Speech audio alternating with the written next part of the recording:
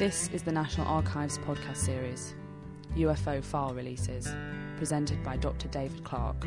Hi David, welcome to National Archives. Thanks for helping us on these files. Can you please introduce yourself? I'm David Clarke, teach journalism at Sheffield Hallam University, and I've been interested in UFOs for a number of years and have been working on the records that have been released at the National Archives on the subject. What have the National Archives released today? From today is the beginning of a process in which the MOD are transferring a number of files, I think around 160 in all, over a 3-year period. And what's been released today are the first collection of files under that transfer, which are 8 files collected by different departments, branches of the Ministry of Defence, from the early 1980s and late 1970s. And it's going to be a chronological release, released over the next 3 years. Be probably about 5 to 10 files released every other month, and the first collection, as I've mentioned, is from the early 1980s and late 1970s. And where can people access these files from? They can be accessed via the National Archives website, and there'll be a special section of the website where you will be able to download the files as PDFs, and I believe that they'll be free under the Freedom of Information Act for the first month. What's the significance of these files? Why are people going to find these files interesting, and what are they going to reveal that maybe was previously unknown? Well, it's been known for some time that the Ministry of Defence, and before the Ministry of Defence, the Air Ministry, have been collecting or receiving these reports of things that people have seen in the sky that they haven't been able to explain since at least the early 1950s. And there's been a section of the Ministry of Defence that have been responsible for looking at these reports from the point of view of whether they're of any defence significance. Now, there's been lots of speculation, both on the part of civilian UFO investigators and by the media over the years, as to what really the MOD did with this material. What conclusions did they reach? Did the Ministry of Defence believe we were being visited by aliens? All those sorts of questions. And also, there's a lot of conspiracy theories that have grown up, both in this country and in the USA, about the military interest in UFOs. And what we're actually getting to see in these papers are the actual facts. People can now be able to examine the actual papers, the modest inquiries that were done by the ministry into the reports that they've received over the years. And they've received something like, I think, 11,000 reports from members of the public and from the armed forces since the late 1950s. All of these have been collected, filed away. Some of them have been investigated. There's a lot of interest in there for historians, for social historians, military historians. Whether you believe that we're being visited by aliens or not, there's still a lot of social and historical significance in these reports. What's been released regarding the House of Lords debate is very interesting, because at the period, this is from the very earliest period when this new file release begins, from the late 1970s, early 1980s, and this debate was held in the middle of the winter of discontent, when there was strike action, there were bodies piling up in the streets. It was a pretty miserable time, and in the winter of 1978-1979, Lord Clancarty, who was a UFO enthusiast, he received his title, went to the House of Lords, and one of the first things he decided to do was to table a debate, which was quite unique as far as I'm aware in parliamentary history, where in the middle of a national crisis, the House of Lords for one day halted proceedings and had this full-length, full-day debate on UFOs. And Lord Clancarty's aim was to persuade the Ministry of Defence to launch a public inquiry into the UFO mystery, which at that time in the late 1970s was very much in people's minds. There'd been a lot of sightings around the world, following a lot of media publicity. Steven Spielberg's film Close Encounters of the Third Kind had been released in 1977. And it's quite interesting that if you look at the figures for the number of sightings reported to the Ministry of Defence, the number of sightings doubled in 1978 to 1979, which shows that the amount of interest there was at this time. So Clancarty, because of the fact that he was a member of the House of Lords, he was able to get the subject raised officially. And what we're actually seeing in these files is what went on in the background. The Ministry of Defence said, we have to take this subject seriously. This is going to be debated in the Lords, and the papers show that they went to a considerable amount of work to actually to produce background briefings for Lord Strabolgi, who was to deliver the government's response in the House of Lords. And quite a number of eminent scientists who were in the Lords at the time took part in the debate. There was all manner of different ideas and theories and beliefs that were aired during the debate. Can you give me some of the examples of the information, the points that were raised in that report? Well, the background briefing is quite interesting, actually, because it does actually set out in there the government policy on UFOs, and they keep emphasising again and again that they aren't interested in the scientific significance of unidentified flying objects. They're only interested in the possible defence significance. So the basic policy that they had was that all they were interested in, from the point of view of UFOs, was to determine whether a specific something that was seen or reported, could it be an enemy aircraft? Because at the time we were still in the Cold War, and there was still the threat from the Soviet Union.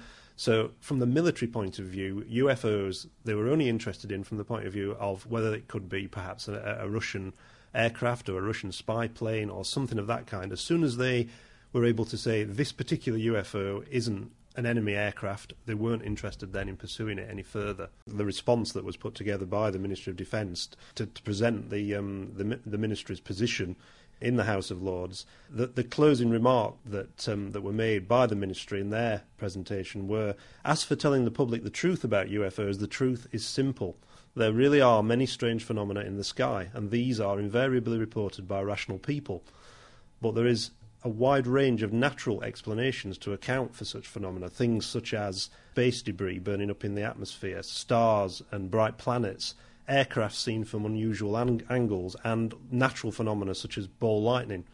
Their position was that there is nothing to suggest to Her Majesty's government that such phenomena are alien spacecraft. The Americans were obviously interested in this early on, and they did a report which suggested that 90% of all phenomena could be explained by something else. Could you tell us a bit more about that report? Yeah, well, the phenomenon of flying saucers, or UFOs as it became, was taken very seriously by the Americans. The first sighting was made in America in 1947 by Kenneth Arnold, which actually coined the phrase flying saucers. And the US Air Force set up a project to investigate these sightings. It was first known as Project Sign, it became Project Grudge, and in 1952 it became Project Blue Book. And they collected something like, several tens of thousands of sightings were reported to them. And in 1969, the American Air Force awarded a contract to the University of Colorado to study this material. And they produced a report which concluded, as you've said, that 90% of these sightings could be explained by known phenomena, man-made phenomena and natural phenomena, and that they recommended no further work was done on it. Nothing of scientific significance had emerged from the material. And from 1969, Project Blue Book was closed. And the Americans, since that time, have said that they've got no official interest in the subject any further. What's unique about the British records that are now being released is that although we relied upon those American conclusions, the British never did a similar study like Project Blue Book. We decided nevertheless to continue collecting these reports.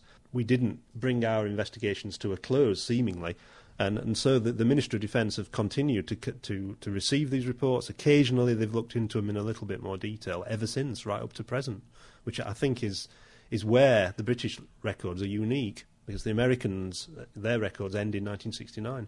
So moving on to the records that we've just released today, what do you think are the most significant documents or the most interesting documents contained therein? There are a mixture of documents that have been released. There are reports files which are run in a chronological order, so you've got simple collections of reports that have been made to the MOD by members of the public who've written in, or they've called the police or the local Air Force base after they've seen something. There are also correspondence files, which have got lots of interesting material, internal correspondence between the different Ministry of Defence departments that were responsible for looking into the topic, and also parliamentary correspondence. So you've got all the background material about the House of Lords debate in 1978 and 1979.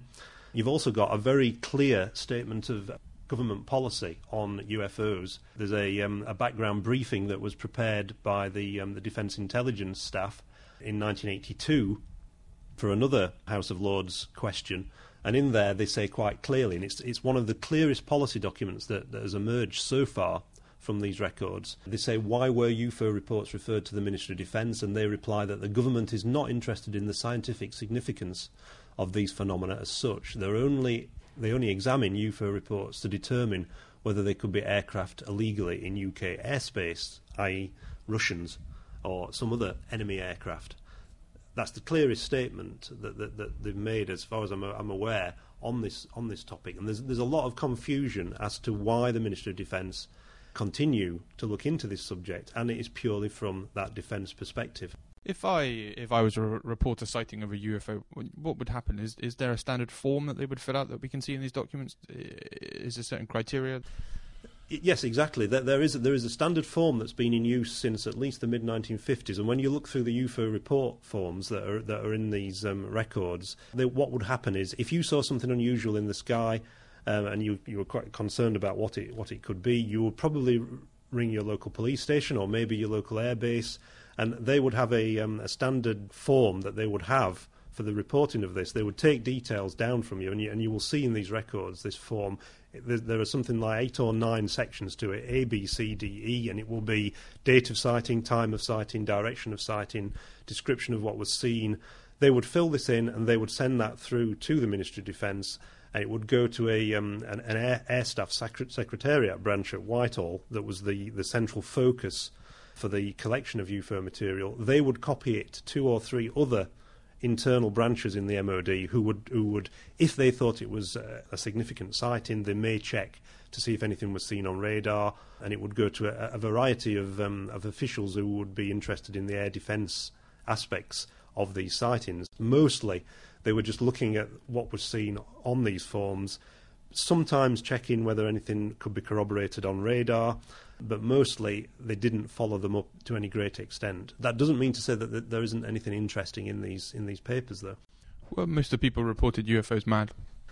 It has to be said that the vast majority of them are just ordinary people who'd seen something unusual and thought that they ought to tell someone about it. I mean, there are some very, very bizarre reports in these files. In fact, there's at least 2 in this collection that have just been released where people who believe that they've been in contact with aliens or met aliens felt the need to report what they'd seen to the Ministry of Defence. Could you tell me a bit more about that one? Yeah, there's the one quite interesting report that was sent in by a ufologist who'd interviewed an elderly man in Aldershot who claimed he'd been out fishing one night in 1983. He'd seen a flying saucer land by the side of the Aldershot Canal, and he'd been given a tour of this spaceship by 2 creatures dressed in green overalls who'd emerged, and they showed him around this flying saucer, and they started to scan his body, and then they said, "Oh no, you can go because you're too old and infirm for our purposes."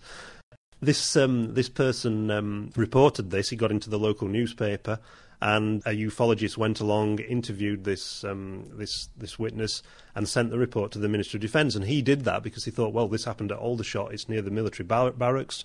This might be something of interest. And there are lots and lots of letters like that in these files, and they're fascinating, really. But there's no evidence that any of these contact reports or sightings of aliens or anything like that were followed up by the Ministry of Defence. In fact, there's a little note on the Aldershot one that just says, no reply. Where were most of these reports or sightings? Majority of the sightings do seem to reflect population density, in that you do get a lot of sightings in city centres, such as certainly London seems to generate a lot of reports, and a lot of those seem to be simply of aircraft lights.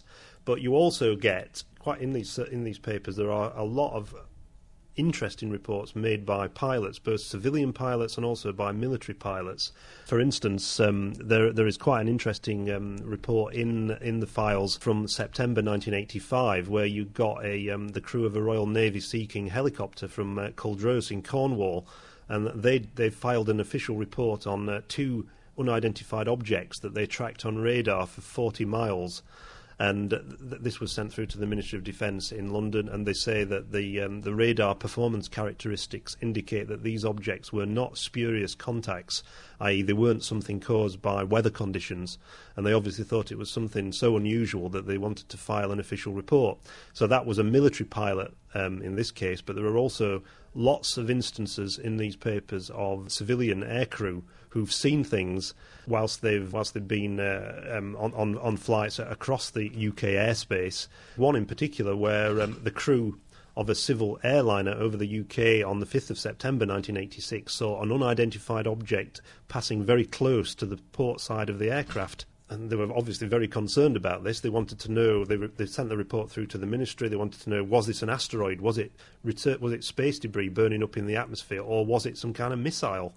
And they say in the report that if it's established that it was a missile, then the captain and the crew are very unimpressed, as the aircraft was coming into land at 19,000 feet at the time. This is just one of a whole collection of similar reports by civil aircraft crews that you can find in these papers where they've seen things that are described as large, elongated black objects, sometimes described as missiles, that they think that they've seen flashing down through the sky, that they've thought were so close in some instances that they've reported it as an official air miss, and they've had to have an inquiry. Can you give us some other documents or files or incidents that are contained in these files? One of the most interesting reports in this particular collection of papers is a report of a UFO actually touching down on a civilian airfield runway in 1984 in April, and this is a report that was made by a senior air traffic controller with 14 years experience, and he and two other senior staff, both with considerable experience, were on duty in the control tower of this particular airfield, which is not identified in the papers. And they were actually talking in a light plane on one of the runways. And the senior controller scanned the sky, as he reports in the papers, and he said he observed lights in the sky coming down on another runway, and told the controller his plane was actually on runway 27 and not 22, where he thought this plane was coming down.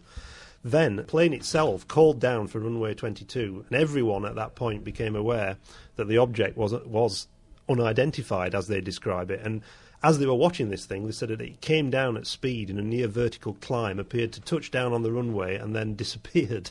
And they were so concerned about this, they filed an official report. But what was the thing that they saw? I mean, there's no evidence from the papers that any further investigations were done, and it remains a mystery. I think this is one of the highlights in these files. It's obviously a subject matter that captures the imagination. There's an example of one member of the public who believes he was actually in contact with an alien called Elgar. Yes, I mean, in the files there are lots of long rambling letters from people who've written to the MOD who believe that they've seen aliens or been in touch with aliens. And in this particular release of papers, there's a very long letter from someone in Cheshire who'd written to the MOD in January 1985 describing what he says was his physical and psychic contacts with aliens, and these are green aliens, that he'd been seeing since he was a child. And one of them, who he calls Algar, was apparently killed in 1981 by another race of beings who wanted to stop him telling the government about what he knew. And it's a very bizarre letter in which he says that he believes that he's actually been on these flying saucers, and he's been to their bases under the Wirral. And there's actually a description of how he saw one of them shot down over Wallasey Town Hall. You can imagine what the person at the MOD must have thought when he received this letter, and thought, what do I say to this person? And he simply scribbled on the letter, no reply. Would it be fair to say that if a policeman or an airline pilot or an RAF member reported a sighting, they were held in slightly more credibility or with weight than a member of the public? Yeah, that's definitely the case. I mean, the Ministry of Defence would certainly take reports from military pilots and from civil pilots a lot more seriously than they would from reports made by members of the public. And if it was a report made by a member of the armed services and it was made in good time, that they received it and were able to investigate it very, very quickly, in some cases they would be able to sort of do a radar replay in order to see whether there was anything that was seen by the air defence system at the time that the sighting was made. That seems to have happened on very, very few occasions. People are always going to think or assume that there is some sort of cover-up by the MOD, but these records clearly show that everything that they'd seen or knew of was detailed and recorded. There's obviously skeptics out there. Do these records show that the MOD are being open and transparent and making available the documents they have, which will discourage people from believing there is little green men? Well, I think the very fact that these documents have been released show that there isn't a cover-up, and I do think it's a good move on behalf of the Ministry of Defence to actually put this material into the public domain and to demonstrate what they know, which doesn't really amount to much about the subject. They've collected these reports. They've done exactly what they've said. They've checked them for defence significance, and that is the measure of their interest. We can only go on the material that's been released, and it does seem to back up what the Ministry of Defence have been saying for many, many years. There's a specific example in the files that relates to a group of policemen who saw what's described as a meteorite flashing past them and descending on Horshall Common. That's quite interesting and significant. Maybe you could tell us a little bit more about that. Yes, this is one of the more amusing reports that you find in these files. It was a UFO that was seen by a group of policemen, including an inspector and some police constables in Woking. Now, Woking has got an historic contact with H.G. Wells in that he set his novel War of the Worlds in that part of Surrey, and it was Horshall Common where the Martian cylinders first fall in his story before the Martian invasion of the Earth begins. And this group of police constables, they saw on Christmas Day 1985 what they described as something like a bright light, a meteorite, descending into the Horshall area. And there's a little scribbled note on the report from these policemen that says, "This is a genuine report. 2 competent police officers slightly embarrassed. Horshall Common features in the H.G. Wells story."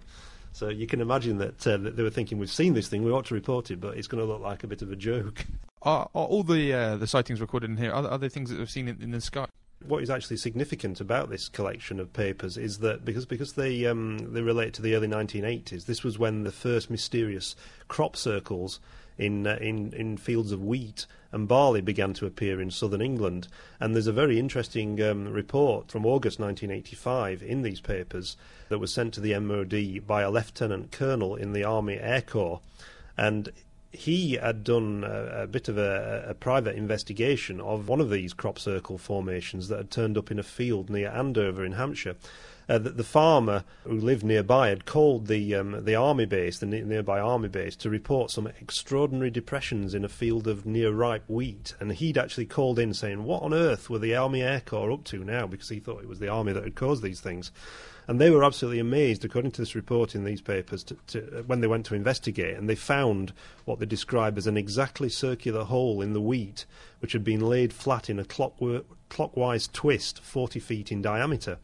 And this large central circle was surrounded by 4 smaller circles.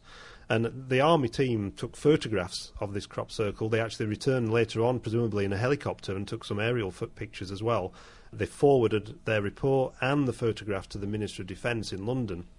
And they said that they were completely baffled. They couldn't find any reasonable explanation of what was seen.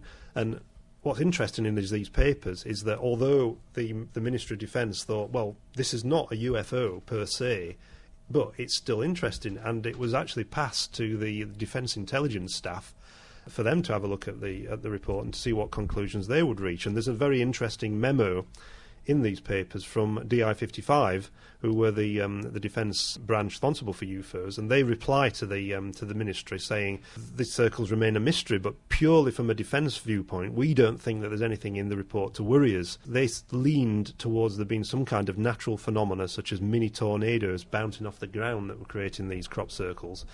And it's quite ironic in hindsight that we now know that the vast majority of these circles were hoaxes, that they were created by certainly the ones that were found certainly in Hampshire and the south of England at that time were created by 2 men called Doug and Dave who came forward in 1990 and said that one night after a drinking session in a local pub that they decided to go out and create a hoax with a garden roller and some planks of wood, and they were behind the vast majority. Some of the others remain unexplained and mysterious, but it's very interesting now looking at these papers to see that they even puzzled the Ministry of Defence. They weren't able to find an explanation, and yet we now know that certainly this site, this particular circle near Andover, was one of the ones that were created as a hoax by these two men. One of the most famous incidents in UK ufology legend is the Rendlesham issue. These files spread some light on that incident there. Can you tell us a little bit more about what we discover from these ones today? Yeah, the Rendlesham incident has become the British equivalent of Roswell, or Britain's Roswell it's often called. It happened in December 1980, around the time that this series of files that have just been released begin. And you'll find in these files a copy of Lieutenant Colonel Holt's report to the Ministry of Defence. He was the Deputy Base Commander at RAF Woodbridge in Suffolk in December 1980, and he sent what is now a very famous memo to the Ministry of Defence reporting on a UFO that had been seen outside the perimeter fence at RAF Woodbridge by a group of airmen. And when these papers begin, the incident had just reached the public. It had been released. A copy of Colonel Holt's memo had been released in America under the American Freedom of Information Act. And in October 1983, it was splashed over the page 1 of the News of the World. UFO lands in Suffolk, and that's official. And the papers that have been released show the reaction of the Ministry of Defence to the worldwide sensation that this report had created. And it led to a former Chief of Defence Staff, Lord Peter Hill Norton, writing to the MOD to ask for a meeting to discuss this, because he'd read the reports and he wanted to find out what was behind it. He was intrigued. And there are lots of letters between Lord Hill Norton and the Ministry of Defence in these files. And what's quite interesting is there is a very detailed briefing paper that was prepared for the meeting that the MOD had with Lord Hill Norton in 1985 about the Rendlesham incident. And the briefing says that the Ministry of Defence made inquiries at the time. They checked the radar traces, which was quite an exceptional thing for them to do, but they weren't able to find anything that had been spotted on radar at the time of the incident.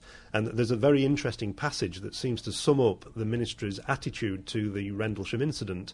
And it says that, "I think you will agree that it's highly unlikely that any violation of UK airspace would be heralded by such a display of lights as was reported in the Rendlesham Forest incident. We think it's equally unlikely that any reconnaissance or spying activity would be announced in this way, and we believe that the fact that Colonel Holt did not report these occurrences to the MOD for almost 2 weeks after the event, together with the low-key manner in which he handled the matter, are indicative of the degree of importance in defence terms that should be attached to the incident." The National Archives has got a long track record in bringing history to life and making historical material available to the public. This is a really significant landmark in that the MOD are planning to release the largest single release of records younger than 30 years in the department's entire history. We're talking a significant amount of paperwork here, and all of this has got to be scanned. But at the end of the process, after the 3 to 4 years that are involved, we will see an entire collection of something like 50 or 60 years, beginning in the 1950s, right up to 2007. So anyone who's interested in any little way in this subject will be able to find something of interest. Where can people access these files from, David? They can be accessed via the National Archives website, which is www.nationalarchives.gov.uk/UFOs. This was recorded live on the 25th of April 2008 at the National Archives. It was presented by Dr David Clarke. This podcast is copyright of the National Archives, all rights reserved.